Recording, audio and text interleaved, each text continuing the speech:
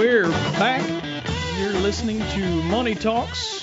I'm Troy Harmon here with Jennifer Thomas and Jarrett McKenzie, answering your questions about anything to do with finance. If you have questions, you can always reach us locally at 770-429-9166. You can talk to a human there. If you have a question you'd just like to leave on our answering machine, a voice question, you can call 1-855-429-9166. And I am told that we can play your own voice over the air and answer your question right behind it. So if you ever wanted your 15 seconds of fame, you give us a call and we'll put you on the radio. 1-855-429-9166 is the number again. You can also email us at drgene@henssler.com. That's HENSSLER.com.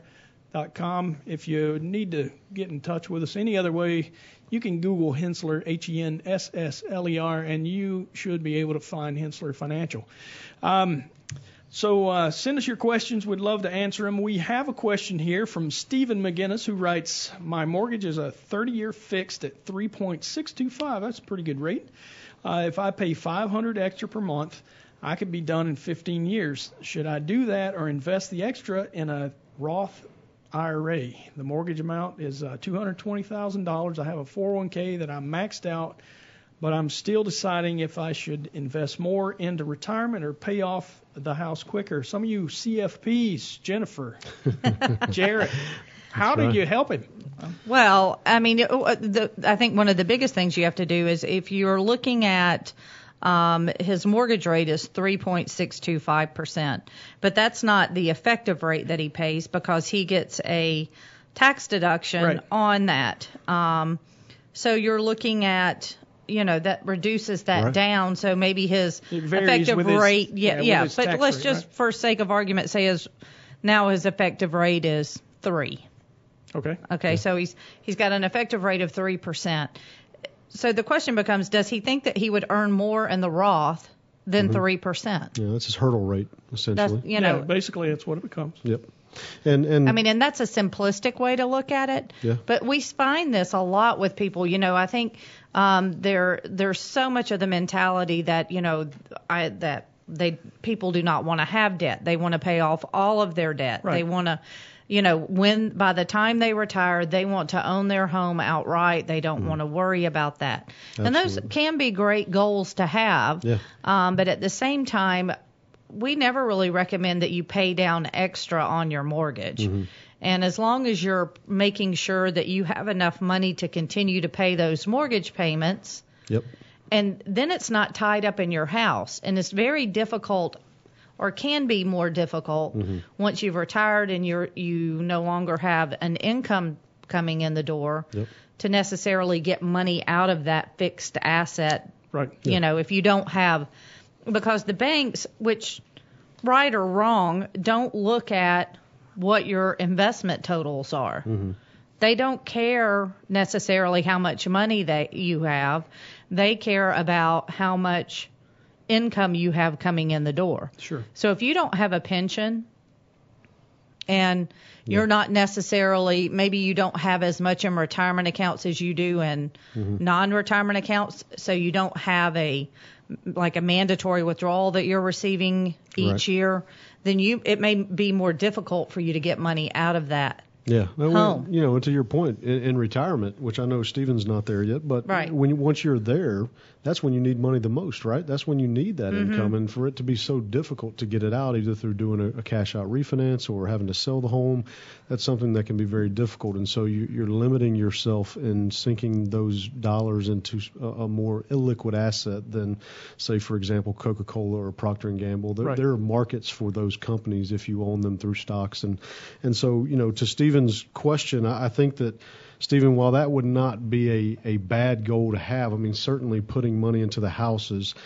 a good goal. I don't think that there's anything wrong with that. However, from a mathematical standpoint, from a total return standpoint, I think in the long run you would find that investing it into the Roth and potentially making those dollars tax exempt while also having a tax exempt return on those dollars and also giving you a way once you do reach retirement to have access to those dollars without them being in your home or in a more illiquid, tangible asset like that.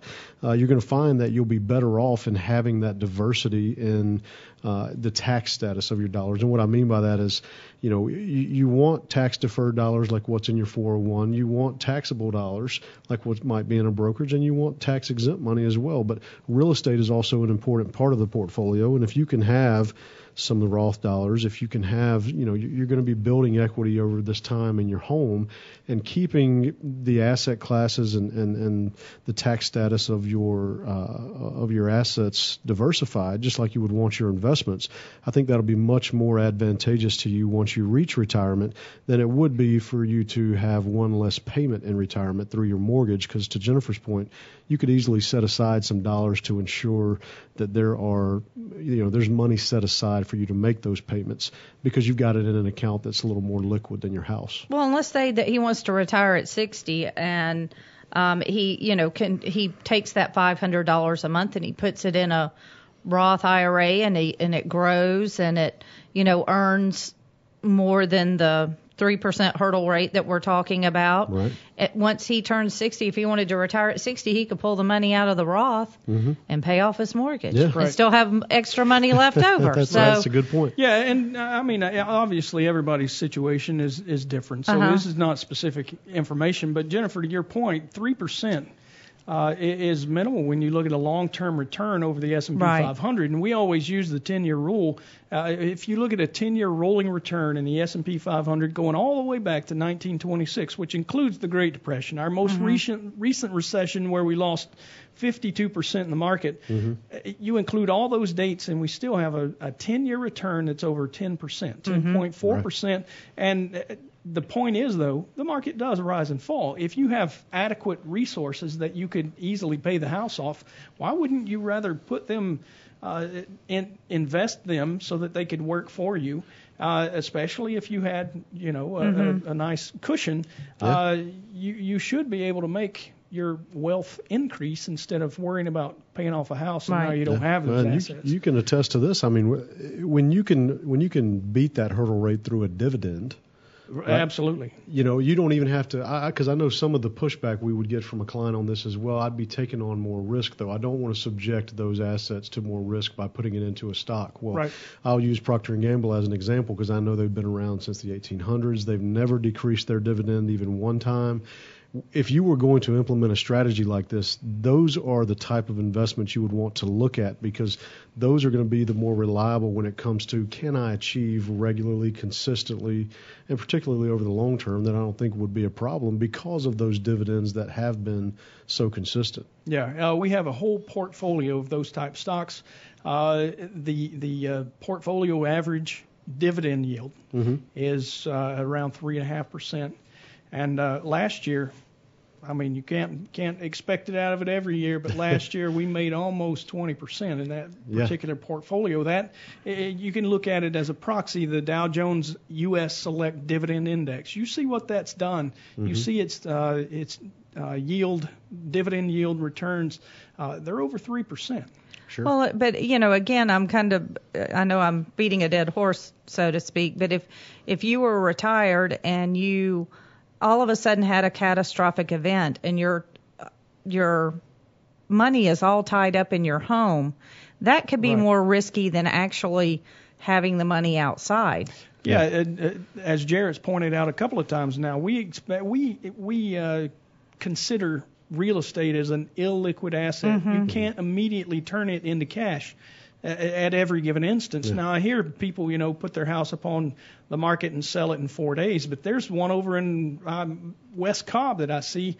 They've been trying to sell, I think it lists on Zillow or one of those over $200,000. They can't sell it for $138,500, and they've tried on multiple occasions. All right, guys. Well, we need to wrap it up real quick. Jennifer, is the market up or down this week? I'm going to say up. How about that? Gal after my own heart. After that 20,000, I got to say it's going up from here. Going up. Yeah, it continued. Well, listen to us next week. We'll see who was right.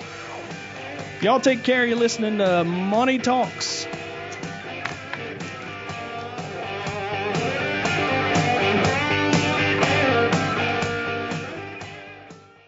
All material presented is compiled from sources believed to be reliable and current, but accuracy cannot be guaranteed. The contents are intended for general information purposes only. Information provided should not be the sole basis in making any decisions and is not intended to replace the advice of a qualified professional, such as a tax consultant, insurance advisor, or attorney. Although this material is designed to provide accurate and authoritative information with respect to the subject matter, it may not apply in all situations. This is not to be construed as an offer to buy or sell any financial instruments. It is not our intention to state, indicate, or imply in any manner that current or past results are indicative of future profitability or expectations.